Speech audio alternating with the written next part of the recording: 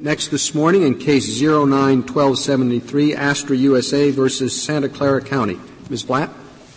Thank you, Mr. Chief Justice, and may it please the Court. There are three reasons why Section 340B entities do not have a cause of action to enforce the pharmaceutical pricing agreement between the Secretary and manufacturers. The first reason is that this common law breach of contract suit is indistinguishable from an implied right of action to enforce the statute, a right respondent concedes it does not have. I don't understand that. Private contract is just that. Two parties go into the contract, they set the terms of their deal. No one forced the manufacturers to enter into this deal. So why isn't the issue exactly what the circuit court said? What was the intent of the parties to the contract? You want to make it Congress's intent, but this is a private deal between you. And Congress may have specified some terms to include, but yes, and what is being challenged here is the contractual term that incorporates in haec verba the manufacturer's ceiling price obligations under the Act, and a third-party beneficiary suit to enforce the contract asserts the same right, seeks the same remedy, and causes all the same disruptions as a right of action to enforce the statute. And another way of saying that is if the case begins with the premise that Congress foreclosed 340B entities from bringing an implied right of action through the front door, Congress did not leave the back door open to essentially the same suit. How do you answer the point that if Congress wanted to make this a pure regulatory statute, it wouldn't have even required a contract? It would have just passed a statute that says anyone who wants to sell to the states or to the 340B entities, you can't charge more than this price. Why do we even need a contract unless inherent with it is some discretion in the agency who's administering it? Right. Discretion that is consistent with normal contract. Right. Well, our position is obviously that the parties had no discretion to confer Article III power on courts to enforce an act of Congress, and this is. But the basic answer is that there has always been a huge difference between the settled rule that parties to a statutory contract are enforceable. They have a cause of action to enforce the contract because Congress spoke with unambiguously clear language that the parties could sue. That's the way statutory contracts must work. They must be enforceable. But your answer sort of is the practical matter, what's the difference, is this is a contract, and we do think that the Federal law of contracts and contractual remedies flow between the parties to the contract. It's a bilateral agreement. It's not a regulation. And the Secretary made specific enforceable promises. And there's obviously no even operation of the statutory mandate without the contract. But the reverse, in terms of the long-settled rule that parties must be able to sue to enforce a contract, there's an equally settled rule that beneficiaries under a statute do not have the right to enforce it unless there's a cause of action. Now, the test that I think Respondent advocates and that the Ninth Circuit applied is a test that this Court has long since discarded, which is, well, I'm a beneficiary and this is a good idea and this is sensible. But even if you don't buy our test of you have to imply the implied right of action, these lawsuits are neither sensible nor a good idea and not what Congress intended. And here's why, and it's basically the second and third reason. So no matter how you come at this case and the lens through which you look at this, I think everyone should come out to the same place, which is that neither Congress nor the Secretary nor the manufacturers signed up to what is in essence would be over 14,000 lawsuits against 500 manufacturers challenging the pricing for over 35,000 medications under Medicaid. Your adversary claims you gave up your argument that the contract doesn't make the manufacturers a third-party intended beneficiary. Have you given up that argument? No, I think that the whole thrust of the petition, and obviously the primary argument is that this flouts the implied right of action jurisprudence and it conflicts with congressional intent in all events. But one of the harm in sort of illustrating just how bad the decision was is this conferred rights that the parties never imagined and that the Secretary did not intend. But I think that in our view is even if the Secretary had wanted to, it's not the Secretary's decision, nor was it the manufacturer's decision, to go contract by contract and say this multi-billion-dollar health care program that incorporates another, even bigger multi-billion-dollar health care program, we're going to turn this over to federal enforcement when on the face of the statute reflects a deliberate decision by Congress to withhold private enforcement, to withhold a private remedy in favor of 340B entities and instead channeled exclusive authority to the Secretary to enforce it. And those three specifics, in addition to the disruption, are that Congress gave manufacturers, but not 340B entities, a private reimbursement remedy and a private — I'm not sure the answer, but is it different in this case or unusual that the agreement is between the federal government and private entities as opposed to what I think is the more typical situation in which these cases come up, where it's, say, an agreement between the federal government and the state? Well, all your Medicaid cases, obviously under state plans, and a lot of your implied right of action jurisprudence is dealing with spending clause legislation as to state entities. But there are a number, the Rehabilitation Act, the Davis-Bacon Act, and a fair number of health care programs where the government contracts with private parties as a public welfare mechanism to get to what I think are conceded or beneficiaries. Here there's a number of beneficiaries. It's not just the 340B entities. It's the patient populations being served and obviously the federal fisc. So, Ms. Bott, would you explain the function that the contract mechanism serves? I mean, you could just have this — you could just have the statute say, thou shalt not charge more than the ceiling price, period. What is accomplished by having a contract reflecting the terms of the statute? Well, I don't think it's any different than Mobil Oil or Jackson Transit, where Congress wants to specify the terms of the contract, and the contract incorporates in haec verba the statutory terms. And if there's a breach of that, there are contractual remedies that flow. But I agree with you that there's not a whole lot difference between our position and the government, because the government is absolutely correct that it's in haec verba and identical. And the statutory obligation that we're talking about that's incorporated into the contract is that a certain ceiling price must be charged. But the other sort of practical function is only manufacturers who enter into this contract are subject to these price controls. So if a pharmaceutical manufacturer doesn't want to participate in the program, they're not covered. And in a typical regulation, and I think general sort of spending clause analysis, someone who accepts federal funding has considered sort of implicit consent to the funding obligations because they're taking the money. But here there's an express manifestation both by the Secretary who signed the agreement and the contractors, pharmaceutical companies who signed the agreement. Before the statute was amended by, I think, the Patient Protection Act, and there was a breach of the agreement, the government assessed penalties?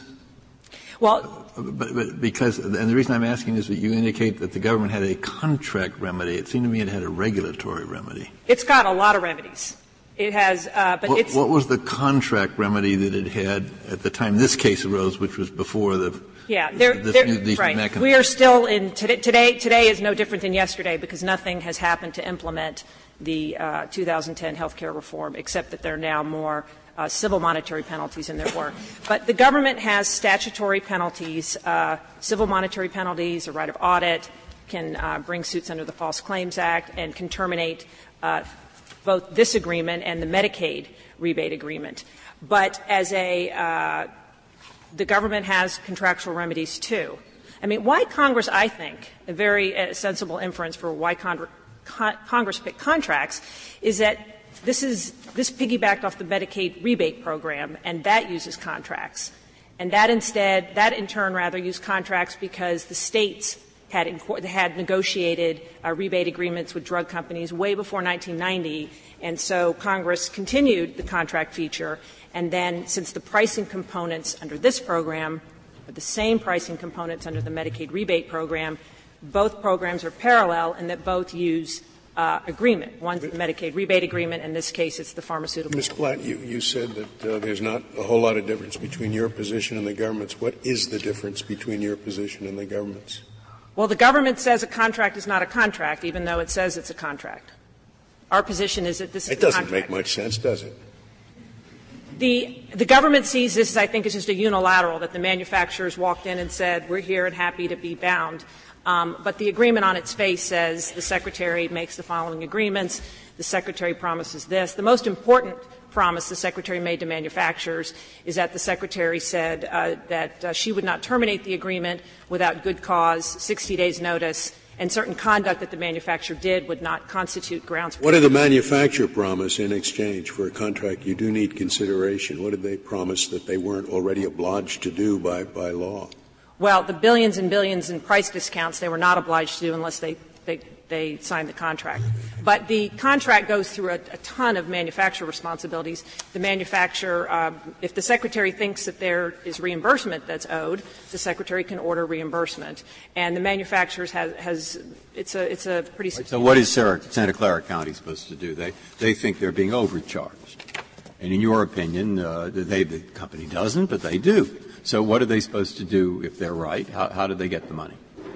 Well, the way they have been getting the money, and for better or worse, until 2010, they have been at the mercy of the vastly larger Medicaid rebate program, which is run on behalf of the states. And because this program is so small compared to that program, all the enforcement activity, which is all the False Claims Act settlements that the Respondent cites in his brief, that's how, as a practical matter, it's been. No, but I'm interested in procedurally. What are they supposed to do? Oh, pick up the phone and either call the manufacturer, the prime vendor. Or manufacturer says, okay, you're wrong. I'm not. I'm undercharged. Now what happens? Ultimately, if they can't get the Secretary to. He's busy. If she's busy and won't return the calls, Congress said you can't enforce it. Why can't they? Can they, for example, file a claim with the Secretary and say, we would like the Secretary to order them to give us the money. They're violating this. They go to an administrative law judge. Is there an administrative remedy of some kind that would be reviewable in the courts for reasonableness? Right now there's just an informal, non-mandatory. Okay, so why is it reasonable then to think that the Secretary would have entered into a contract which is going to benefit them and there's no remedy? Because the statute itself said we're going to go out of our way to give manufacturers remedies, make this confidential. Manufacturers have rights of audit, but 340B entities don't. The Secretary hears a vast arsenal of things at your disposal, and it's channeled through that regulatory regime. But normally under the law, from Marbury versus Madison onward, where there's a wrong, there's a remedy. And the remedy could be administrative, could be judicial, et cetera. But you're saying there's none. No, I think 30 years have said that we're not going down that road. I mean, in Gonzaga, there was a breach of the statutory provision, and students presumably are harmed when private information gets disclosed. But every private right of action case where you've said no, the argument. But in such cases, there very often is an administrative remedy. That's and true. A person always, any individual in the United States can go ask any agency to do anything, and there is even review in instances of a refusal to withhold, a withholding of action. Well, there's always an APA action against the Secretary. Is there here? You just said there wasn't. I think it would be hard to bring an APA action. What about a False Claims Act Yes, action? and False Claims Act are brought. There's a lot of them, and there's a multitude of settlements that are outlined in the brief. And to the extent that you're objecting to the disruption of the Secretary, there is disruption when it's a private party bringing False Claims Act. Well, it's not a private party. It's a private party who's assigned the claim. I mean, the case is brought in the name of, and it is a case by the United States. And that's significant because the United States has complete and total control over that case. Here the problem, it's bad enough. Even if the United States doesn't take over the case, just lets the QTAM related proceed. Yes, that's right. It's still brought in the name of the United States with heightened pleading requirements, and they actually have to allege a knowing false statement. You emphasize that the contract has the language in haec verba of the statute. What if it doesn't? And the statute imposes certain provisions. The pricing, I guess, is the key one. But in a private deal, when you're arranging for the delivery of, pharmaceuticals, you could have a lot of provisions. It's got to be delivered by this much. You've got to have this much inventory. I've got to whatever. I mean, what if the contract here included terms beyond those in the statute? Could those be enforced by the third-party beneficiary? Yes. And there's yes. If it's not enforcement of the statute, only if, and I think it's significant that plaintiffs always lose under a third-party beneficiary because the bar is so high. The government always enters into contracts on behalf of somebody, and the government rarely intends to confer enforceable rights, and the parties rarely do it. But if you had an express provision outside the statute that said, we intend to confer enforceable rights on third parties, and it's not an enforcement of the statute at all, then all your jurisprudence for determining congressional intent aren't being subverted and aren't being undermined. I could give you an example. I mean, it could be anywhere from something just completely outside the statute together. The pharmaceutical companies could say, we hereby agree to make a contribution every year to the clinic or hospital for a holiday gift. That would be an odd contract. I don't see the Secretary entering into third-party beneficiary contracts. A much more efficient way would just be to contract with the entity itself. But I think this is just another way of saying that a lot of the energy and breath in the Court of Appeals would be saved in going through why the common law doesn't confer it, because congressional intent, by and large, is going to line up with the Secretary of the party's intent. But when you're talking in haec verba, and this could not be more precise because it's the exact – it's actually not even 340B. The allegation is it's a violation of the Medicaid Rebate Act pricing reporting requirements. Its congressional intent is all that matters. Is this a contract with the Secretary or a contract with the United States executed on behalf of the United States by the Secretary? It's a contract executed by HRSA, the administrator of an agency within, and he or she, whoever the administrator is at the time, enters it on behalf of the Secretary. So it's in the name of the Secretary. It's in the name of the Secretary. It says, and it's in the PET app starting at around 169. It says the Secretary. You don't have the signature page, but I've seen them. They're all signed by the administrator of HRSA, which is the organization within HHS, not CMS, but HHS that runs the 340B program. But if actually, I'll just save the remainder. Thank you, counsel.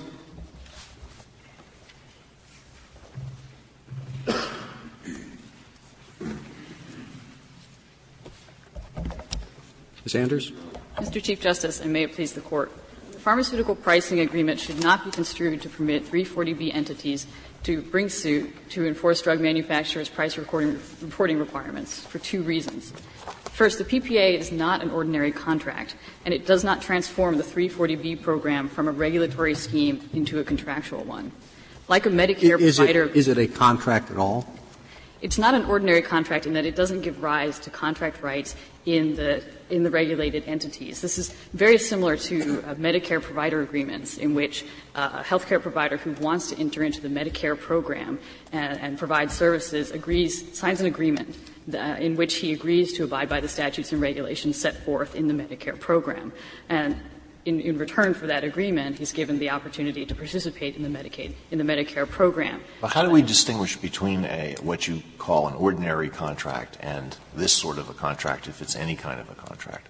Well, I think when the statute directs an agency to enter into an agreement for the sole purpose of memorializing the party's opt-in to the regulatory scheme and directs what the terms shall be, so here provides statutorily what the reporting requirements will be, that's when the contract is a regulatory mechanism. Counselor, are you telling me you're taking — then you're right, then your co-counsel was right. You're agreeing with her totally.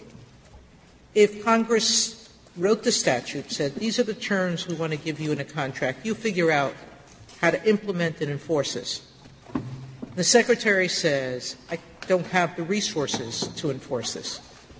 I'm going to write a contract that gives the 340B entities a private cause of action.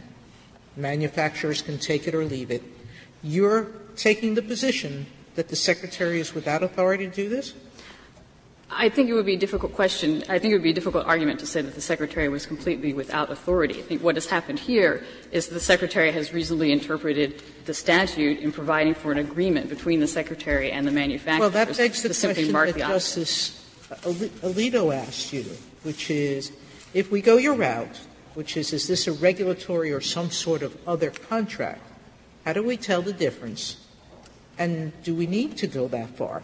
Isn't your position — I thought other half of your position was that this is not a third-party intended beneficiary. All the terms of the contract are between the manufacturer and the secretary, and the obligations to the secretary, not the obligations to the third parties. That's exactly right. I think to take the first part of your question, I think the Court can tell when this is a regulatory contract when the statute itself simply directs the agency to enter into an agreement that contains the terms that are set forth in the statute. And when you look at the statutory scheme as a whole, it is a regulatory scheme. The government is not acting as a contracting party here. It's acting as a regulator. It has the authority to impose administrative penalties, which would be reviewed under the APA. There's no transaction that's taking place with the government. The only rules governing the conduct are statutory. So that's why we think you can tell that this is not an ordinary contract. It's a regulatory contract. You mean there's no negotiated element to it? It's what the statute — it's the same as Ms. Blatt said. It's the contract repeats the words, the terms of the statute, and that's it. Is that what you mean? That's right. This isn't a negotiated agreement. The Secretary has simply repeated the terms of the statute in the agreement. That's exactly You could right. do this, I guess, by regulation, right? I think issue a regulation saying manufacturers who participate in this program agree to do, whatever your contract says. I think that would be one way to do it, yes. And throughout this area, though, Congress has often used agreements to mark entry into the regulatory scheme, including in the Medicare provider area, where you do have these agreements with healthcare providers, but it would be very odd then to say that the entire area is regulated by breach of contract law rather than by the hundreds of pages of regulations and statutory provisions that govern the provider's rights there. Could you tell us whether you agree with the petitioner's argument in Part D of its brief that private suits would seriously disrupt the comprehensive statutory scheme in light of the position that the government has taken in other litigation involving actions brought by states, in re pharmaceutical industry, average wholesale price litigation in the District of Massachusetts?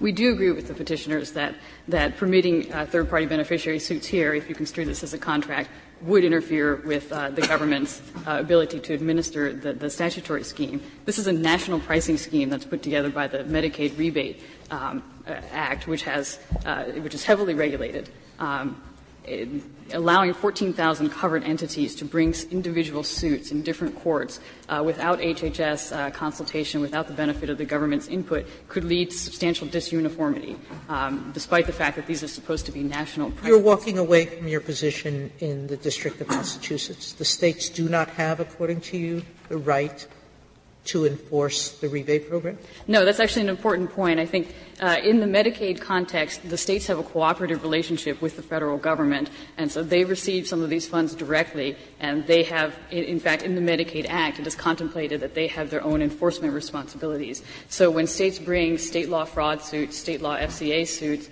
they consult intensively with HHS. And so in that respect, those suits represent the government's an implied cause of action? Is that what you're saying those state suits are? Those are actually state lawsuits that were involved in the average wholesale price. How is that regulatory scheme any different than the one involving the PPA?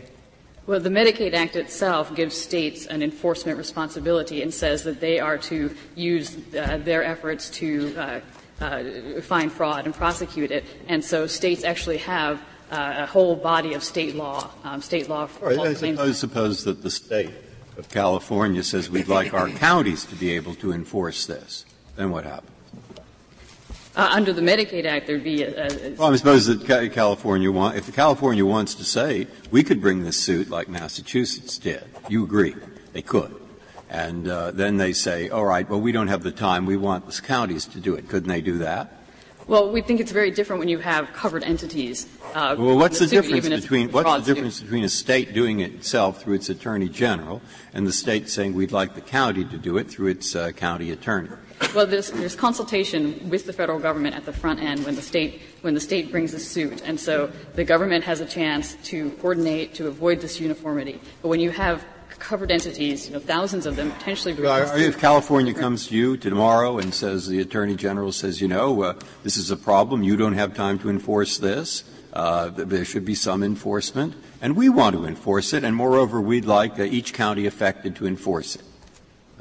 Do you have the authority? Is there any reason you wouldn't say, go ahead? Well, in that sort of situation, you might be able to have a state law fraud suit. I'm trying to analogize it to the Massachusetts one. You say they can just go ahead and do it, and they say, Santa Clara County is just as big as Rhode Island.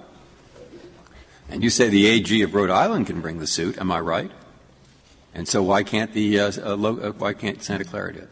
Well, in the covered entity context, the concern is that because you have so many of them, if you start permitting covered entities to bring suit, this is essentially a preemption question, but you then have 50 different states regimes, state court regimes grafted onto the Medicaid rebate requirements. So this is supposed to be a uniform pricing scheme, and so once the requirements become disuniform, it becomes very difficult for HHS to administer the scheme in the way that it's supposed to.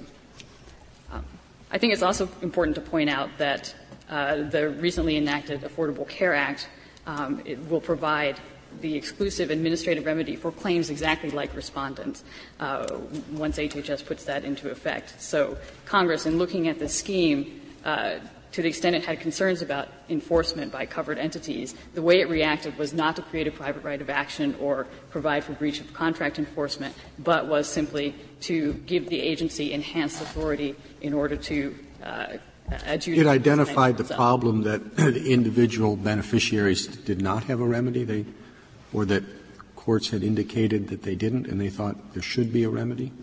There were OIG reports raising concerns with oversight and enforcement at a general level, and the way Congress reacted to that was to put in place this administrative remedy, which will allow covered entities to bring these claims and will allow HHS to have the first opportunity to determine the meaning of the AMP and best price requirement. Ms. Black said nothing has been done. It just went into effect in January 1st, but are there plans to implement it? Yes, the agency is moving ahead with that. The agency has already issued an advance notice of proposed rulemaking back in the fall, and it solicited comments about how the administrative scheme should look. That comment period has closed, and so now the agency is in the process of moving forward with the regulatory process. So I understand your position clearly. In a regulatory contract situation like this one, the Secretary is without authority to decide he or she can't enforce the statute and to confer expressly by contract third-party beneficiary rights to the people receiving the benefit. That's the position you're taking. If the Secretary had written the provision into this contract telling 340B entities you can sue, that would have been, according to you, ultra-virus. I think it would be difficult to say that the agency would have been totally without authority to do that. It's not a question you have to answer here, because I think the PPA clearly shouldn't be construed to confer third-party beneficiary rights, because that would be inconsistent with the statutory scheme. Thank you, counsel.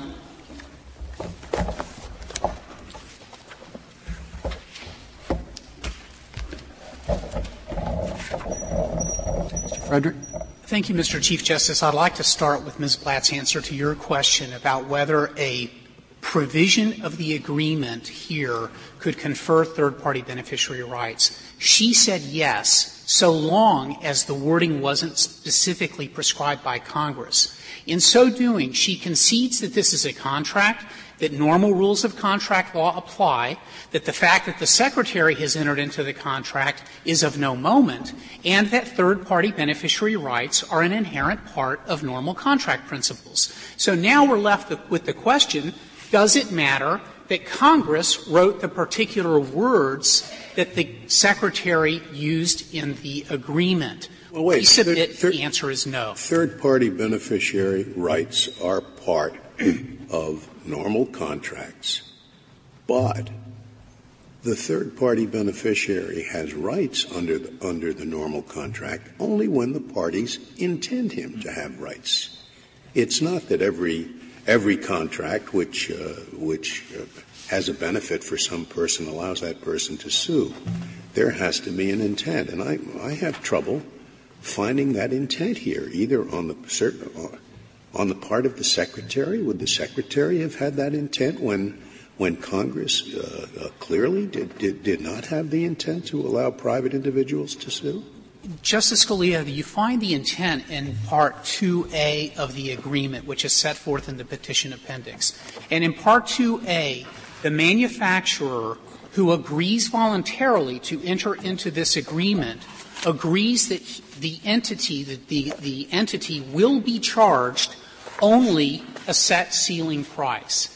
That is a voluntary agreement of a duty by the manufacturer that runs to the third-party beneficiary-covered entities. Yeah, but you didn't hear my question. My question was the mere fact that there's a duty to a third party in the normal contract does not give that third party the right to sue, only if the contracting parties intend the third-party beneficiary to have a right Well, to that's sue. not the standard, Justice Scalia. The standard for a third-party beneficiary, as set forth in the restatement and as recognized by this Court, is whether or not the parties objectively intended to create intended third-party beneficiaries whose right to bring the suit would enforce the contract. And that's precisely what we have here. Can you tell me where? When this case went back to the district court, the agency's position was this is a total surprise to us, 14,000 suits or whatever it is. No, we never envisioned making the individual, whatever you call them, the 430B. The 340B entities. We never envisioned making them the beneficiaries and allowing them to sue. That would be quite disruptive of our program. That's, I thought, was the position the government took. The government cannot argue for subjective intent of an agreement written 18 years ago. This Court's decisions in contract have always held that the objective intent as expressed by the words of the contract are what courts are to construe. Well, I don't understand why what Justice Scalia said isn't the same as what you said. You said, no, Justice Scalia, the restatement of contract. But what he said, that the question is whether or not did the parties intend, and it's an objective intent, to confer these rights on a third person. And you said, no, that's not it, but then it seemed to me that your answer that you gave was just what Justice Scalia said. I missed something. Okay, here's what I think I misunderstood perhaps from Justice Scalia's question. For third-party beneficiary rights to create an enforceable breach of contract claim, the parties to the contract do not have to have a provision in the contract saying, and therefore the intended third parties get to bring a breach of contract claim. That's never been the accepted law. The law has always said if the parties intend to create third-party beneficiaries and bringing of that suit to enforce the contract would be within the objective intent of the parties, such a suit is permissible. Now, I want to caution that what is different about this suit from the kinds of implied rights of action suits that the drug companies here claim to be so disruptive is that all we're arguing for is the bargain that the manufacturers agreed to undertake. That bargain was the discount. It's the delta between what the counties paid and what they should have paid under the discount program ceiling price arrangement in the plain terms of the agreement. Third-party beneficiary. I'm sorry. Could there be a third-party a suit by an intended beneficiary and a purported intended beneficiary, if it is clear that Congress intended, to the extent it can intend something, for those beneficiaries to get the benefit of the price, but did not intend for them to be able to sue? Yes. So if there I were think you can directly hear, Justice Alito, that the patients here certainly are incidental beneficiaries insofar as those who can't afford to pay for the drugs get them for free at the county's expense. This is county money that we're talking about here. Or if they have some limited insurance, they're able to get the drugs at a discount. So they are certainly incidental beneficiaries. But because they are not named and because the intent of the program is to provide the 340B entities with discounted drugs so they can extend scarce dollars farther, they have no right to sue. If there were a provision in the law saying expressly there is no private right of action under this statute, would you be able to make the same argument? No. Our argument rests on the silence of the contract with respect to how enforcement would occur. It's long been the case, though, that where the parties intend to displace a third-party beneficiary's rights, the objective intent of the agreement is what is Counsel, I'm sorry. I don't understand the distinction that you're ignoring in the law. I thought it was very clear that proof that you merely received the benefit by a contract is not proof that the parties intended to confer on you an enforceable right. Is that correct? Is that the statement of the common law? That is how the restatement frames it. It is a difficult line, I think, sometimes to understand the difference between an intended beneficiary and an incidental beneficiary. Certainly the manufacturers here are incidental beneficiaries because they have access to this market. No matter how you want to draw this line, if the issue is what's the objective intent about enforceability, if I look at the PPA, it makes the manufacturer's obligation one way to the government to provide the pricing information. It gives only the government the right to institute the informal dispute resolution system that the contract specifies. This is not the new law. This is the PPA as it existed at the time. It gives only the Secretary other enforcement rights. What am I missing? Where in the contract is there one provision, one sentence, one anything that requires the manufacturers, other than the price benefit, to do something that could be characterized as enforcement? But that is the key, Justice Sotomayor. The price discount is where all the action is in this program. These prices between 1990 and 1992 were being raised by the drug manufacturers as against these entities, and the whole point of Congress enacting this statute was to confer the same discounted drug program to the covered entities as had been done through contracts to the state Medicaid rebate program. And that's why the provision in the amendment, in the agreement that says thou shalt not charge the covered entities more than the ceiling price is exactly where you find the intended third-party beneficiary rights, because that's their money that's being spent. It's not true. federal. That's true. You know, I was thinking maximum resale price maintenance. The distributor and the manufacturer agree on the maximum resale price. Pretty unlikely that they intend the consumers who are intended to benefit to be able to have a lawsuit. Then I think, well, gee, I don't know. And what the government's arguing is, sure, the point you made favors you. But they say there are two major points here that favor them about background. I want you to hear what your reply is. One of them is Congress, in the statute that is incorporated here, didn't want a private person to be able to enforce it. And the second one is it's going to create a mess. All right, so they say those are two background features here that favor them. So what's your response? Number one, there's no evidence that Congress intended there to be a departure from normal operating contract principles. And this Court in Windstar, in Mobil Oil, in Jackson Transit, in Central Airlines, all said that when Congress uses contracts or agreements, it intends to incorporate the full cluster of the common law rights as they've existed. And third-party beneficiary rights have been recognized for 350 years, even before the founding of this republic. Now, as to the disruption, I think it's a canard, because what we're talking about here is one price that would govern all 14,500 covered entities. So if Santa Clara gets the discount price for Lipitor, say, that is the best price, and it will be charged and chargeable to all of the 340B entities across the nation. So in terms of administrability, one suit actually can solve the deficiencies in the government enforcement program, and the government can participate in this suit. Well, which way does that cut? That seems to me to put an awful lot of power and authority in the hands of one beneficiary and one lawyer saying, all they have to do is file a suit saying, look, we get 100 doses of Lipitor from this program. We think we should get less. And if they win, the whole country's the pricing of Lipitor under this program is changed.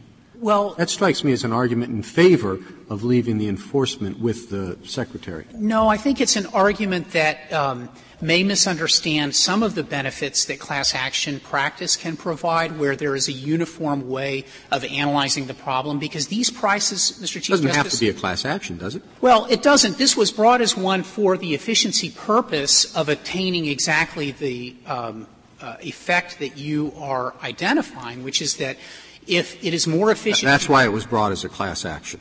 Well, it was brought as a class action because the County of Santa Clara stands in exactly the same position as the other 57 counties of California and the other counties in the United States who are overpaying for drugs that the manufacturers What do you think about is that I'm not sure I'm right at all here, but as I understand the development of this argument today, it's open to you in the other 57 counties to go to the state AG and you say you bring the lawsuit, okay? Or the lawyer says that make me an assistant AG for this purpose, and I launch the lawsuit in the name of California, and then I can get the same place. What do you think of that? I don't know that the state, because these are entities that are not defined in the agreement, this is a different agreement than under the Medicaid rebate agreement, which is set forth in the joint appendix, where the states are the third-party beneficiaries of those agreements. I'm not sure that the state actually has standing to bring these particular claims. That is not something that has been tested. But what I would say is that if you reject our argument here, you are substantially undercutting the ability of the states to bring the same kinds of overcharging claims against drug manufacturers under the Medicaid rebate program. That's what the state's amicus brief here makes clear. The SG has a very fuzzy footnote at the very end of the government's brief that does not set forth a clear standard that differentiates why 340B entities' third-party beneficiary rights are any different from states' rights under the Medicaid rebate program. I thought it was because the states had been given a role in the statute itself where the 340B entities have not. I thought that was the government's position, that the states have a role in the Medicaid program, and that's an entirely different thing than this program where these entities have no statutory role. There's the drug manufacturers and there is the HHS. Justice Ginsburg, I don't think that was the basis for Judge Sarris's opinion in the District of Massachusetts, which looked at the third-party beneficiary theory of the states in giving them a place at the table in bringing these kinds of claims. And to the extent that that analysis bears out anything, it tends to cast doubt on the government's theory that these are somehow regulatory contracts that suggest a blurring of the normal lines between regulation and contract. That theory, the regulatory contract theory, has been rejected by this Court in Windstar and in Mobil Oil, where the government tried to argue that because it was implementing regulatory policy through contracts, somehow normal contract principles don't apply. But the government's footnote doesn't rely on the contract. It says that, and it wasn't purporting to say the basis that the Court applied in the District of Massachusetts case, but it was explaining why, in the government's view, it's a different situation. And what it said, it's a different situation, not because of a different contract, but because in that other situation, Medicaid, the Medicaid rebate, Medicaid generally is, quote, a cooperative federal-state program. I mean, their point is that the states are explicitly given authority for enforcement in Medicaid. Well, and here the entities you're representing are not. Justice Scalia, and that is why resort to the normal canons of construction that this Court has long applied to government contracts is what is most pertinent here. The government, I don't think, can point to a specific provision of the cooperative federalism that empowers states to engage in any greater enforcement power than a normal third-party beneficiary under this Court's normal cases. And back to Central Airlines and American Surety, which 100 years ago recognized a third-party beneficiary's right to bring suit on a breach of contract and held that the absence of a specific enforcement power in the statute was not enough to deny the normal operation of law for the breached party to sue for that breach. That's common in the law. The big difference, it seems to me, Mr. Frederick, is that the states are sovereign. They can enforce their own laws. The entities at issue here are not sovereigns. They're not enforcing their own laws. They are trying to enforce federal law. But under the Medicaid program, the states using their own fraud actions, whatever else, have a role to play. Well, Justice Scalia, I think if you took that argument to its logical extreme, you would have come to a different answer in the Arthur Anderson case, where there you recognized a third-party beneficiary's right to invoke a statute to get an arbitration agreement upheld. And I think you would have come to a different result in the Meary versus DeKalb County case, in which the Court said that just because there is an FAA contract with a local airport authority does not deny a third-party beneficiary rights to sue if there is an adverse effect on adjoining land, because you would have said that because the adjoining landowner had no specific enforcement authority, that person or entity would be out of luck. I think this Court's Murray, that's 1977, and a lot of your argument, it seems to me, is in the earlier world of implied right of action jurisprudence that has changed dramatically in the last 30 years. And what concerns me is when you are talking about the same language, the mere fact that the government has decided to go through a contractual mechanism to advance this program doesn't allow you to use that to get an end run around all of the implied right of action jurisprudence of the last 30 years. You're on stronger ground before that. Well, let me address that directly, Mr. Chief Justice, because Justice Rehnquist, who was not any fan of implied rights of action, was the author for the Court's opinion in the Murray decision. Well, but that was pretty well established. That analysis was certainly consistent with the established jurisprudence in this area then. But it started changing very quickly thereafter, I think about 1980, and then consistently went in the other direction, to the point now where I think the jurisprudence is pretty clear that we're not going to imply a private right of action at all. We are not asking you to imply a private right of action, Mr. Chief Justice. We're asking you to honor contract principles. The result is the same, Mr. Frederick, and that was the central point of Ms. Blatt's brief. You call it whatever you want. Congress has not provided for a private right of action to enforce the terms of the statute. The contract embodies the terms of the statute. So it would be passing strange if Congress, as we now read Congress, said, we want private parties out of this. This is to be between the agency and the manufacturers. To say the same exact result, the same aim can be achieved through this third-party beneficiary route. And I think that is that is what stands out about this case. And so how do you respond to that? What's the difference between suing because the statute has been violated and suing because the contract has been violated? A contract is a voluntary agreement entered into between the drug manufacturer and the Secretary. The manufacturer can choose not to participate. So in every one of the implied right of action cases that you've dealt with, an outside entity has been forced to comply with a statute or law. But the statute wouldn't apply to someone who doesn't want to be in the program? But Justice Ginsburg, those cases all involve the imposition of duties on the part of an entity or actor out in society. Here we're talking about voluntary action. The drug manufacturers can decide not to participate and not sign the agreement. And they have the right, under the provisions allowing termination, to terminate the agreement at will with no reason whatsoever.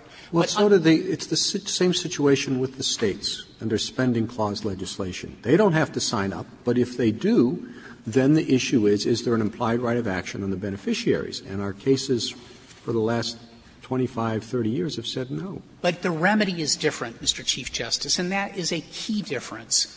All we're talking about here as a remedy is the difference between what they promised to charge and what they actually charged. But we're told that whatever you say, that's all we're talking about. We are told that computing the price is a very intricate business. And many of these disputes have been about what should the ceiling price be. So it's not just that the ceiling price is out there and there's no dispute about it. It's just a question of getting the manufacturer to charge that price and not a higher price. The question is, what is the ceiling price? And there are two ways to calculate it. Under the more complicated formula that is designed to enhance the profits of the drug companies, it is a more complicated endeavor. All of these cases, Justice Ginsburg, all of them have been with the simple formula, which is, has the drug company given its best price to some other purchaser in the market?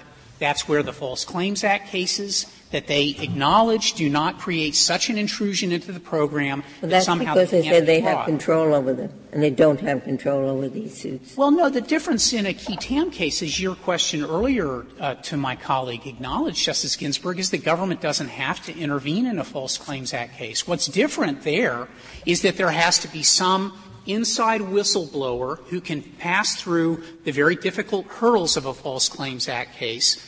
Whereas here we're talking about benefit of the bargain. The manufacturers agreed by contract they were only going to charge a ceiling price, and we assert, based on quite extensive reports by officers of Inspector General, that they have not been charging that price. They've been charging in excess of that price. And all we're asking for is the delta. And the government, in its Massachusetts submissions, has acknowledged that this type of best price litigation is not so complicated because all one needs to do is figure out, did the drug company sell the particular drug to some other entity for a lower price? And if that's so, that's the price you apply across the board to all the 340B entities. The argument about distraction and intrusion, Justice Ginsburg, I would respectfully submit, is a gross overstatement of what actually happens in this type of litigation. And to the extent that there are complexities, the complexities are introduced by the drug companies for the sole purpose of masking what price they are charging to the 340B entities. Because all these various mechanisms, the bundling of drugs, the use of kickbacks and payments to purchasers are all designed to mask what the true price of the drug is. And if Congress intended anything in the program and in getting the Secretary to implement this program through statutes, it was that the 340B entities who are providing drugs and medical service to the poorest of our citizens should be entitled to the benefits of the collective market created by these 340B drug purchases. And that's all that we're asking for here. Do you take the position that nothing has changed as a result of the new legislation? That is, Ms. Andrews told us that this statute has just become effective, that there's going to be better procedures than there were before. Is there still this third-party beneficiary suit despite the possibility of going to the agency? We don't know, Justice Ginsburg, is the simple and plainest answer I can give you. And the reason we don't know is because the Secretary has already missed the first statutory deadline for issuing implementing regulations. There was no statement of rules in the notice of proposed rulemaking, as is ordinarily the case for agencies. The Secretary simply put out for comment that we are going to develop procedures and rules. So we don't know whether or not the Secretary will express some further intent as to how these new rules are to apply. But I would submit that this Court's cases are very clear, that a later enactment of Congress is not intent of what an earlier Congress has stated, and the absence of any specific remedial provision coupled with the use of agreements carries with it the ordinary presumption that Congress intended for that cluster of common law rights to be associated with the agreement. And that's certainly been the way this Court has enforced contracts involving the government itself. If there are no further questions, we'll submit. Thank you, Mr. Frederick. Ms. Blatt, you have 3 minutes remaining. Yeah, if I could just talk about the drug companies, Lipitor, and the common law, and if you want, I can also talk about states. We take, obviously, deep umbrage at the suggestion that the drug companies are somehow against these clinics. Any Internet search will show you that the amount of discounts given under this program equals the amount of free drugs that are given to these same clinics. And it also, probably even a better response, is you can look at any rebate release issued by the Secretary of HHS or any page of their CFR, and if you think it's simple, I would be shocked. On Lipitor, it's not the case that the Central District of California decides nationwide what the price of Lipitor is. Under the other side's view, the Southern District of Texas, the Northern District of New York, and the district in Alabama would all decide. And what's really bad, it is bad enough to have 14,000 suits over 35,000 drugs. But what he's talking about, best price and average manufacturer price, that determines the state rebate program, because the rebate program is a rebate and the ceiling price program is a ceiling price. When one of the pricing components goes up, that's average manufacturer price, the states benefit, they get more money. But generally, 340B entities, their ceiling price goes up. So what's good for the 340B entity is bad for the states. And that's not disputed. He just says it's hypothetical. But he's asked for millions and millions and millions and millions and more millions of transactions that go to that very pricing component. Common law. On pages 9 to 11A of the petition appendix is a good 3 or 4 citations to the third-party beneficiary federal common law, and the courts go out of their way to say it's not enough to be a direct beneficiary. The analysis is exactly the same under implied right of action. Is there clear and unambiguous intent to confer enforceable rights? It's the same. We just think because it's in haec verba with the statute, it's congressional intent that's controlling, not the parties. I can talk about states if you want. Otherwise, I'm happy to just ask for the decision to be reversed. All right? Then we would ask that the decision be reversed. Thank you, counsel. Counsel, the case is submitted.